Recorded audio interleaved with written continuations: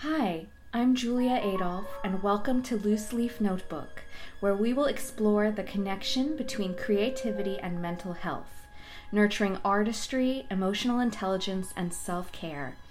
I'm a composer, and I will be sharing my own personal creative process and journey towards mental health, as well as inviting other artists and creative individuals to share their own inspiring stories with you.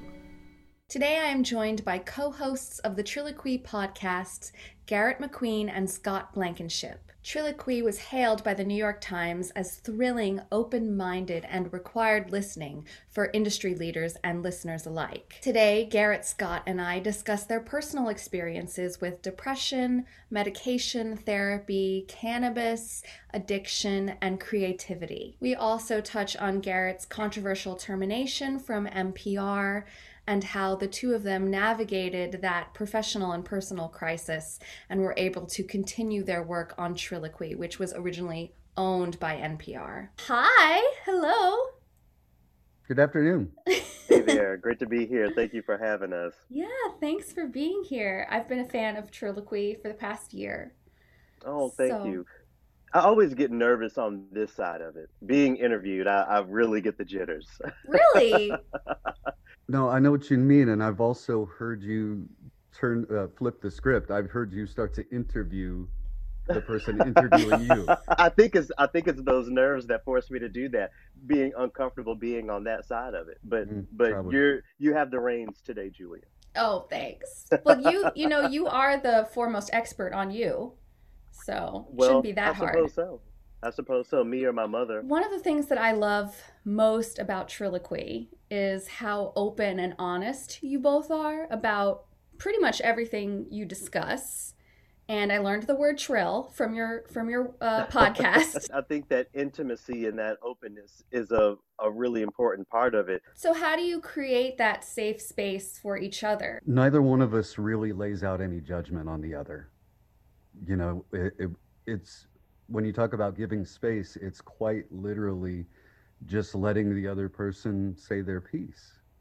And I think that that is a great way to show other people that an, a middle-aged white guy and a millennial black man can have great conversation, can meet in the middle, and still differ on some ideas. So I want to dive into talking about mental health. Garrett, I'd love to hear kind of how do you balance sort of projecting power and confidence and confidence in your own ability, as well as, staying trill, being real, being vulnerable, because I feel like I just know as a woman in classical music, I feel like it can be a very tricky tightrope walk when you're trying to navigate a system that's built on white supremacy. So I'm curious sort of how you do that dance and how that impacts your mental health.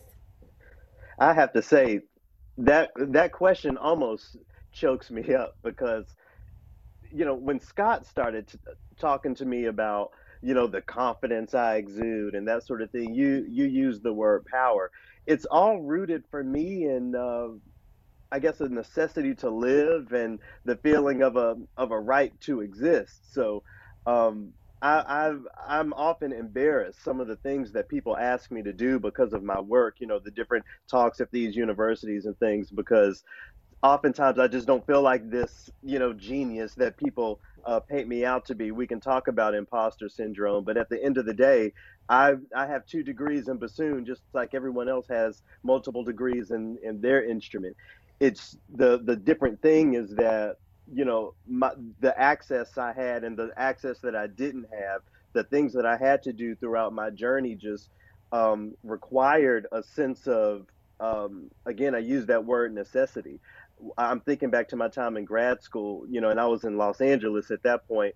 There was no room for me to fall. There was no one out there to pick me up if things went left. So I just had to. I just had to figure it out. I had to do it. So I feel like that's more when you say power and confidence, that's really more of what it is. Now, when it comes to, doing that dance of respectability, I hope, every day to shed myself of a little more of that, because when we talk about code switching, when we talk about inclusivity and all of those hit words, we all have the right to exist in our respective spaces the way we are, especially if we're qualified for the work. I'm rooted in that. I'm rooted in my right to be. I think that's what it all boils down to.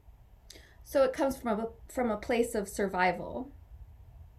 Oh yeah, that is that is a strong word, but one that I definitely agree with. It definitely comes from a place of survival. I mean, think about this past year. Think Yeah. about some of the things that we have had to learn to do for I'd the rather sake of not, thanks. survival. Yeah, right. But there are so many people who all of a sudden, know how to record audio and put it together from three different places, like we are right now. I think we all have felt that this past year. I think that's a modicum of what so many of us have felt every day of our journeys. Right. And Scott, you've spoken about, especially, I listened to your 100th episode. Congratulations, by the way. Thank you. Um, Thank you. and you were talking about how in podcasting, unlike in radio, there's sort of more room to be vulnerable and to make mistakes, and how you're kind of learning to lean into that. So I'm curious to sort of, as the counterbalance to Garrett, or I don't know if you guys see yourselves as yin yangs, or what the what the metaphor is. Ebony and Ivory. Yeah. How do you sort of how have you learned to lean into kind of being more vulnerable on your podcast? The hit word that I want to use is normalization. And for me, the easiest way to help normalize some of these ideas is just speak about them plainly.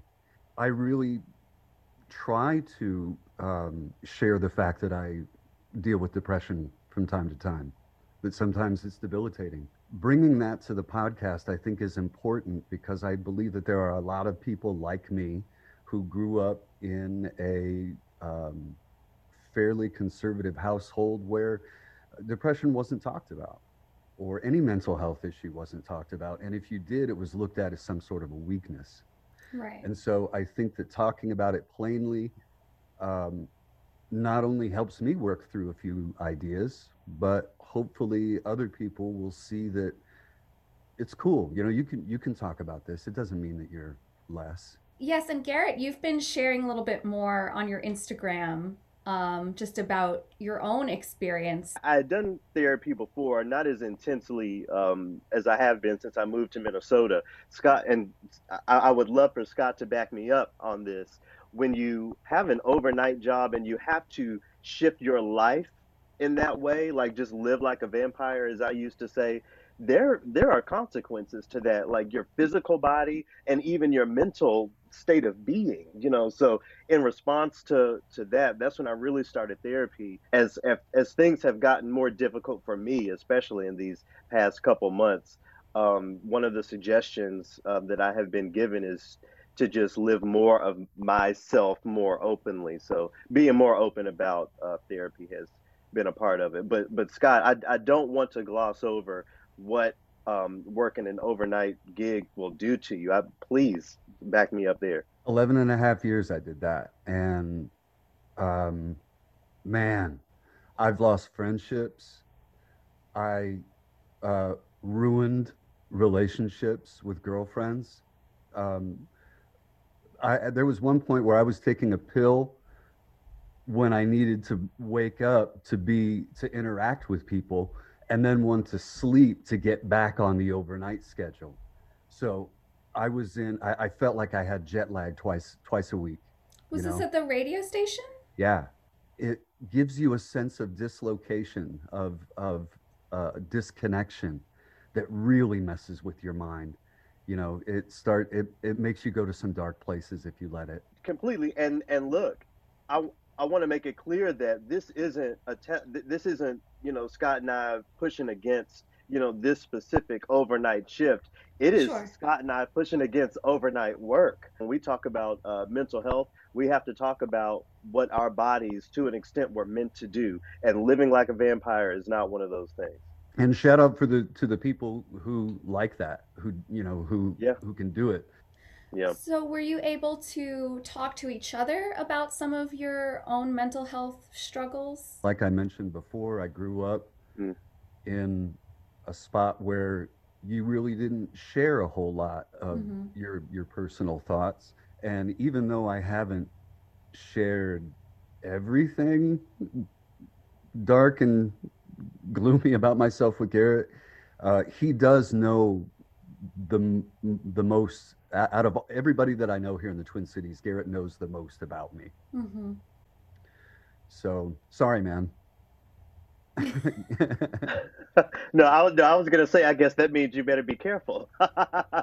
Yeah, yeah. Garrett knows where all the money I'm is, where joking. I'm all the joking. bodies are. Garrett knows all of it. In general, and I'll be completely open about this, mornings are rough for me. When I wake up in the morning, on my best days, it's okay, here we go. And on my worst days, it's just hard to pull myself up. So, one of the things I do more mornings than not is just put my earbuds in and start with a random song and just sort of let the algorithms of the internet or whatever just kind of go and go.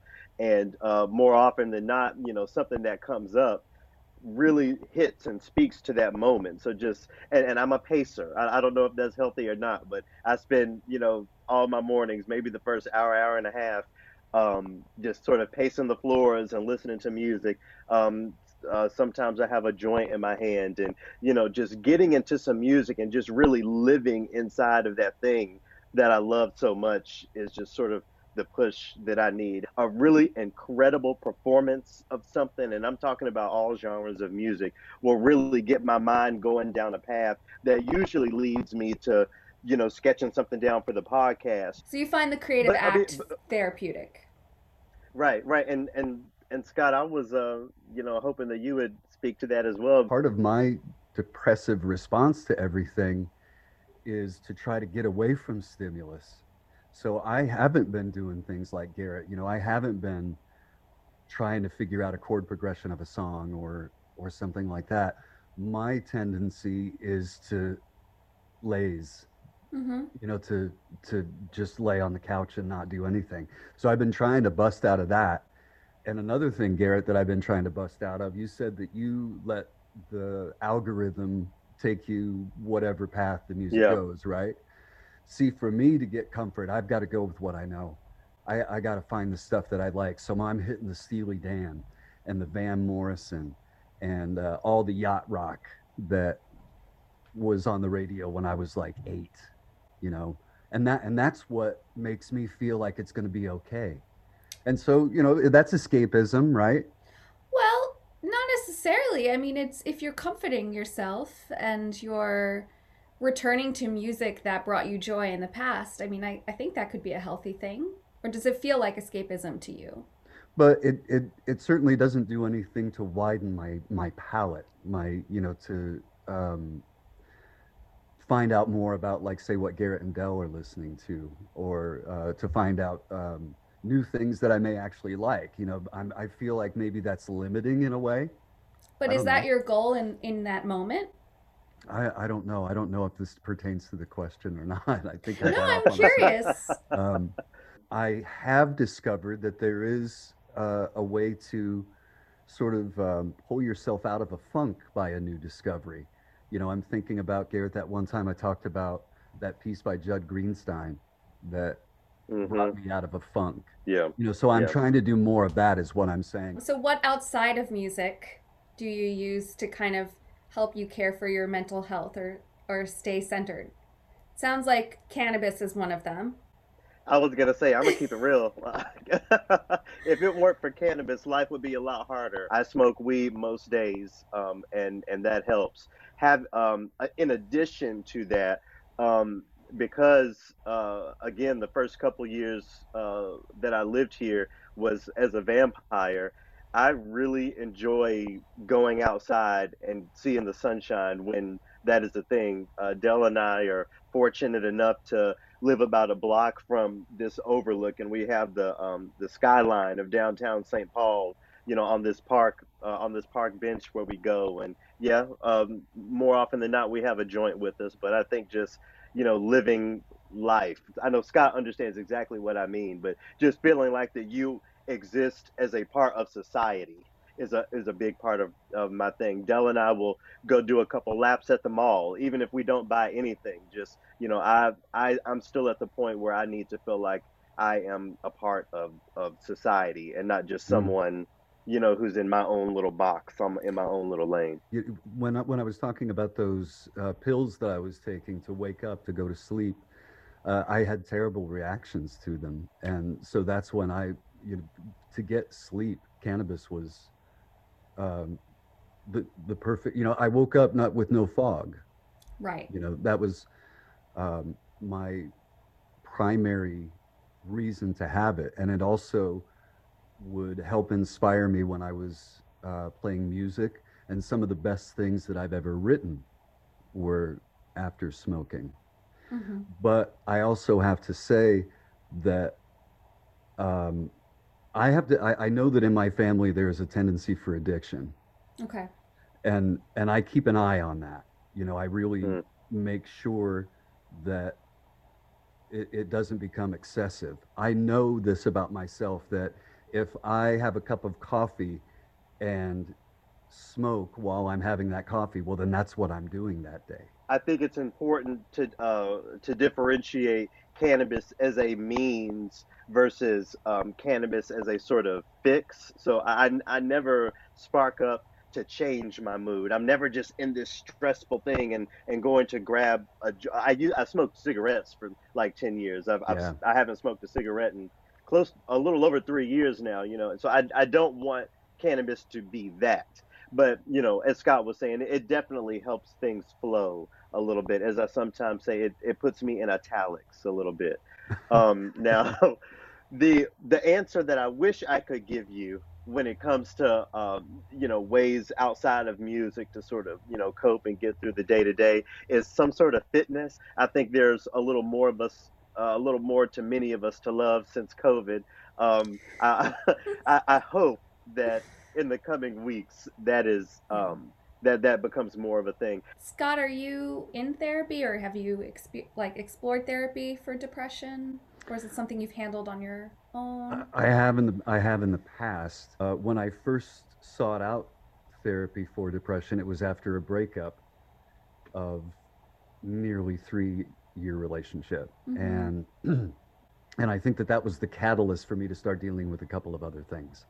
So again, it was like a confluence of several different issues that surfaced at the same time. I went to half a dozen sessions because that's what insurance would pay for, and I didn't have the Oh, money to continue. of So course. I think that mental health needs to be a bigger part of our any benefit package that you can get from a company. So is it something you Um, want to do if you could? oh, I think I could definitely benefit. Okay. But it was a number of years ago. I was having issues with sleep, lost a lot of weight, and always dealing with acid stomach. Like almost Yeah. like an Mm. ulcer. And I went and told my doctor about it, and she said, "Well, have you thought about taking a serotonin reuptake, whatever, Yeah. one of those?" SSRI, yeah. And I said, "Yeah, I tried that. I had every side effect. I'm not interested in going down that road again. I can't handle it." And she says, "Well, I tell you what, why don't we give you something to help you sleep? If we give you something to help you sleep, then maybe your diet will get back lined up, and everything will kick back into place." She says, "You come back in 6 weeks and talk to me about it." And I came back and walked in the office and was like, "Hey, doc, how's it going? What's up? How you feel?" And she gave me like a Wellbutrin, Okay. some Yeah. really low grade antidepressant, Right. and just didn't really make it clear that that's what she was giving me. She told me she was giving me a sleeping pill, and so I take that. Okay. And again, here we go, normalizing it Right. again, that I had issues, Right. but once I got past the issue, it's something that helps. Yeah. I mean, I tried about 4 different SSRIs Oh man. because the first 3 I had terrible reactions. I was very resistant to trying medication. Yeah, But it became clear I had to do it, and it was a long haul. It took me about a year and a half to find the medication that I'm on now. man. And then even then there's, you go up and down and you try different things. So I know that I promised not to flip the interview, and that's not what I'm trying to do. no, But that's I okay. but I wonder if you could speak to your resistance to take medication, because that's one of my struggles, and one that I'm even um, uh, going through now. Maybe I don't know, maybe a year, 14 months ago, I had a doctor, suggest that I take something, and I just didn't want to. For me, I think all the way back to my days in undergrad, when folks were taking beta blockers before their juries, and that whole thing just seemed weird to me. And ever since, taking a pill for my mood has, I don't know, just seemed a little scary. Mm. Sure. I mean, it's funny that you ask that because I used to feel the same way about marijuana, that, Oh, that okay. was scary to me. Yeah. The idea that a drug could alter my mood. Part of the anxiety is not liking giving up control, right? You have the Mm, illusion that you're in control and that if you were to lose control, you could be harmed in some way.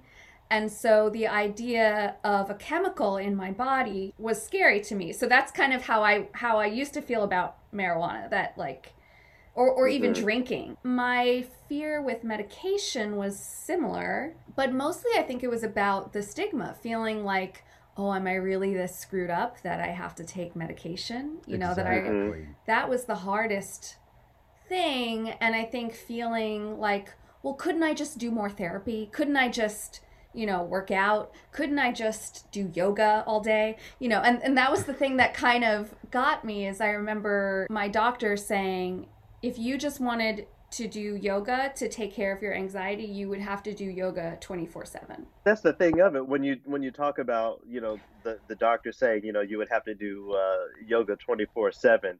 That's, I think that's a part of my aversion, because, and I'm still going through this with my therapist, but I feel like when I'm really engaged, when I'm at the keyboard, when I'm behind the microphone, when I have an instrument in my hand, I'm really in that world. The triggers are those neutral spaces, those, not even driving in the car because I'm probably listening to something, but like I was speaking to earlier, waking up, like that sort of space. Or maybe there's an hour in the day that I don't have filled with something. Even, Scott knows, even my time at NPR, I was working all of the time. I always found something to do. All the way to the point to where a lot of people were, talking to me about how rest is so important, something that, I try to get more into now. But it just seems like, and as I'll repeat myself, I'm still going through this with my therapist, but because it seems like the empty spaces are the triggers, it doesn't seem like all the time a medication for 24/7 is necessary. And I'm not a therapist. I hope no one listening to this, takes that as me, saying what anybody should think about medication. This is just me, going through my Yeah. thought process, and what made sense to me. But you're right. The issues have to go. The illusion of being in control. I think that was something really powerful that you said. So it's a journey. It's definitely a journey. It's a journey for me right now. Are you saying that the spaces that are empty, you're saying when you're not doing anything, that triggers what? It triggers, my specific thoughts, my thoughts of being without purpose, or Okay. being inconsequential to the world, like those sorts of things. If I'm not actively thinking about something or doing something or engaged with some sort of music, it's that emptiness that's one of those triggers. So does the cannabis kind of help you be okay with that kind of stillness or like a period of I quiet? think, if anything, I think the cannabis pushes my mind towards something. So Okay. if I light up a joint, I'm looking at my bassoon and thinking about what's the last thing I played, or what I need to be practicing, and that sort of thing. So, and that's what I was speaking to earlier, a means, to something. I'm not sitting there on the couch smoking a joint dealing with, my depression. I light a joint as a means to getting myself to something other than sitting on the couch and being depressed. I've talked to Scott about this, but the idea that a medication, might negatively impact the highs and lows that help produce my work and produce Right. my Yeah. content, especially the live things that I do when I talk to the college classes and that sort of thing. There's a sort of energy that I feel like I have to bring to that right there in the moment, and there's that fear, at least for me, of a medication dampening the depression, but dampening, the things that I don't want changed at all. Right. That was my fear as well, that my medication was going to change my creative process. I mean, I Hmm. found that that wasn't the case, but I know it takes having the right therapist, having the right doctor, trying all the medicine if you want to. It doesn't happen quickly, and then there's the period of transition too, right? Like when you start, that was another thing for me, like when you start a medication, the first 2 months can be really difficult of side effects, and then they go away. So it's also about like, Yeah. well, when Yeah. is the right time? There's never a right time. But Yeah, I mean, this is great. No, this is very important for me to hear as I continue to, you know, go through what I'm going through. Yeah, well, I hope you feel good about your team helping you figure it out. I mean that's something very important. Having that team every day. Think about the things that I'm grateful for. There's so many people who went through COVID by themselves. I have a partner that I live with. So I'm very grateful. For to just have that presence. I'm grateful for folks like Scott who want to deal with my madness, especially when it comes to triloquy and the places I try to go, and all those sorts of things. So yeah, having that community, having your folks, as we say, is key. Well, one thing, Julia, that we talked about in our previous conversation was, my termination. Yes. That's been the biggest trigger in my life these past 9 months. Scott, I wonder if you could speak to being that I don't know, being that buddy pass, being that person that's there. I'm sure sometimes you're frustrated with me, saying certain things, but it's important for me to have that, you know. That I get frustrated with you inside or outside of the podcast. Hey, either way. Because you're in a weird position. And I think we figured that out now, how to traverse that, but those first 5 weeks were, that was where we had to talk through some things. Truth. Yeah. I remember really having a lot of self-loathing during that time Mm-hmm. for not too many good reasons, but there were three different directions that I was getting assaulted from.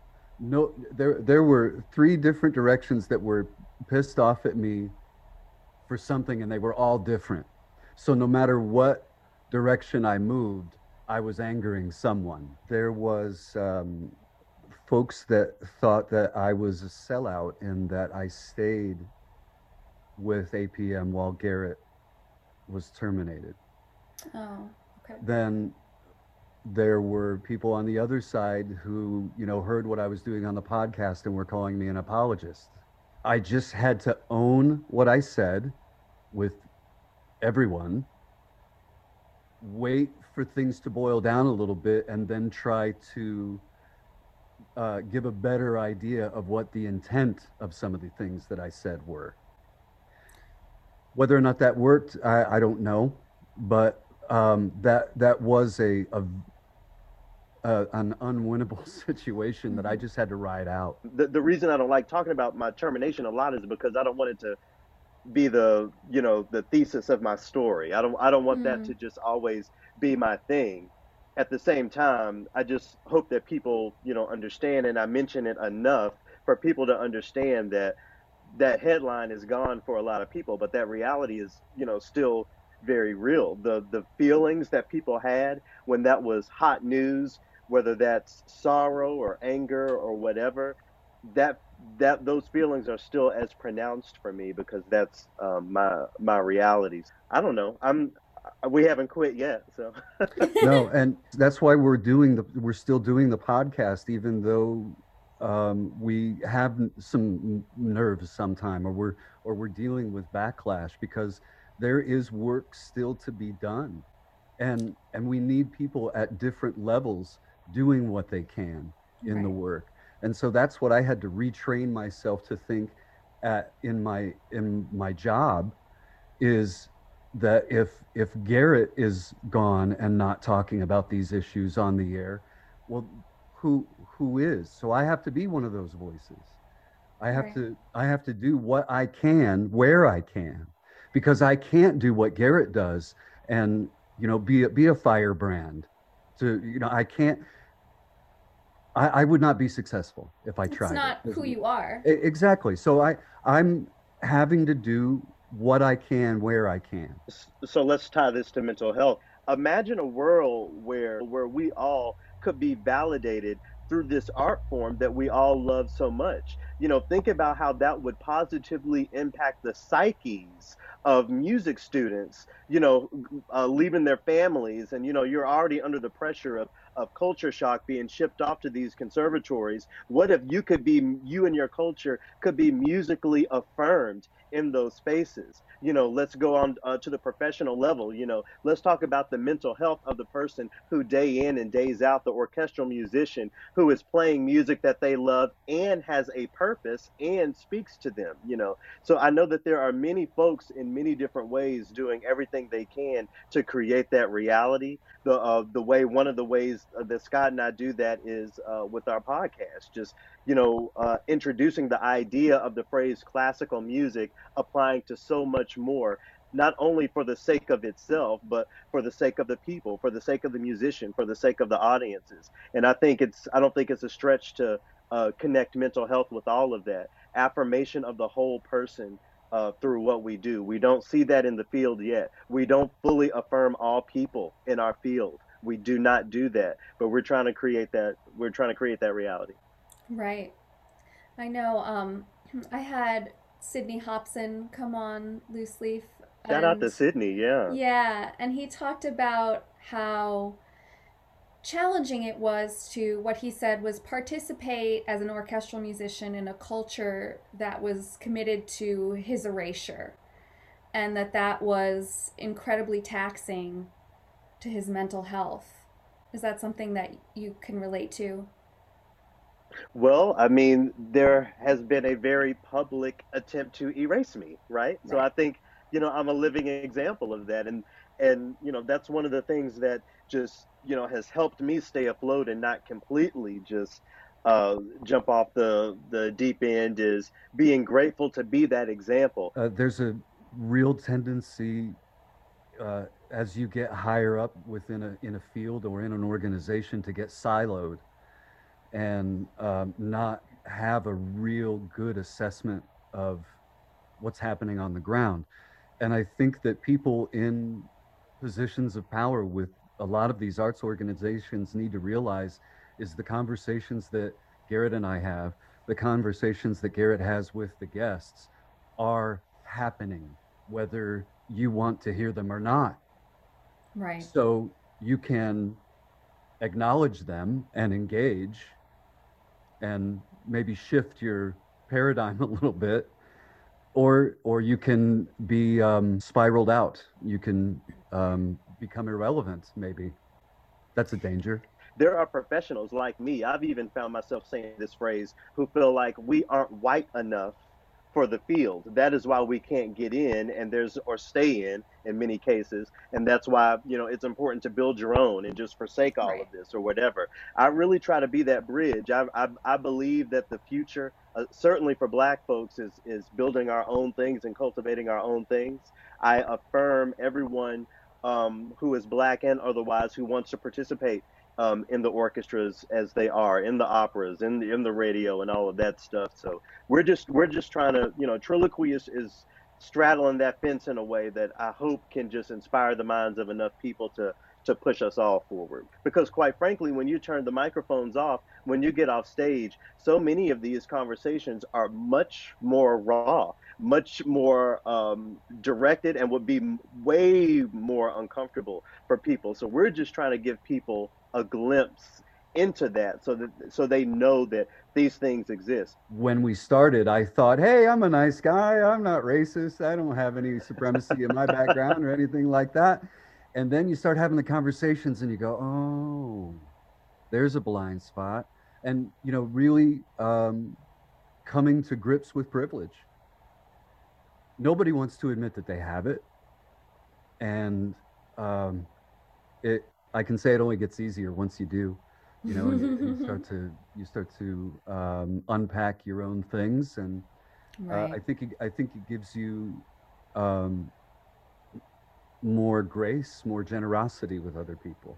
Mm-hmm. That you give them a little bit more leeway, maybe. Um, so I feel like I'm sort of that representative of a possible an ally that's a possible accomplice who's Yeah. Sure. doing the work. Yeah, so how do you keep going in the face of that kind of erasure every day? How do you kind of keep yourself motivated? Keeping myself rested, going through therapy, doing my pacing and listening to the music, everything that I have to do to keep myself together. But for me, I just have to go back to the audience. I'm thinking about them. I'm thinking about offering, something to the folks who want to learn, something to the folks who want to hear me spout off about something, and Right. everybody in between. One of our good friends, friend of the show, oboist Titus Underwood, and you're in Nashville now, so I hope the two of you get together. He would be great for this show. So something that he repeats to me when we talk a lot, is that you can only give what you got. So I try to get as much as I can, and I'm speaking to just keeping myself in line, keeping my mental health together, so that I can give. Just the question, how are you? I've you know that has I've put some intentionality behind that these past, I don't know, these past 4 or 5 months. One of the recommendations of my therapist, something we talk about, I'll share here, is how how self-centered I can be if I don't keep myself checked. So just giving a lot of the energy that I want to get and putting it back out. Sometimes you will be surprised at how much someone just needs to hear the question, "How are you?" I think if we can just connect, create more of those networks, and not be ashamed of um, saying what we're feeling, and not feel awkward by hearing someone say what they're feeling. Just opening ourselves up more is a means of creating those villages, those teams we were talking about. And and as I said, it's an integral part to I maintaining positive mental health. I think the same thing, but I'm coming at it from the opposite direction, Garrett. In that you say that you feel like you get self-centered. Hmm. Um, I have to wrestle with the idea that nobody wants to hear my bullshit. Mm. So I'm one of those ones that'll go, fine. Right. And that's why triloquy works so well. No. Yeah. No, it's funny because I mean, I'm sure that's kind of how partnerships work is you start to learn sometimes where your difficulties actually are fit for each other, and that can be really hard just in, a personal relationship, understanding, okay, well, maybe I need to actually talk about myself more and you need to talk about yourself less, or whatever, whatever it may be. But sometimes it's like a dance for two, right? The relationship issues can work that Yeah, way. a promise that I made to Scott before we even recorded the first episode was that if I have Triloquy in one hand and our friendship in the other hand, and I have to throw one away, I just have to throw away Triloquy. Yeah. So, at the end of the day, that is what we maintain, and I think that's why we have had the success that we have had, and why the show works, and the other work that we do works, is because it's genuine. When we talk specifically about DEI, I feel like the relationship part of it is missing. in so much of what people are doing. The relationship is central to what we do, and I think that's why it works. Right. You wouldn't throw Trilloquy away, though. You would just have Well, to I would get just press another pause. co-host. You would have to just find, yeah, But the point is, it will never be, one of us picking up our toys and walking away, and that's right, just it, because right. And I'm that's not over why we here sort started of it. tensing my fingers, like, oh, okay, I have outsized power all of a sudden. And you have each other too. Yeah, Oh. And Scott has Radar. We definitely have to give a shout out to Radar if we're talking about mental health and yeah, Compass and that's all of true. Who's That's Radar? true. Radar is the Oh. mascot. He's he just always is on hand when I'm recording.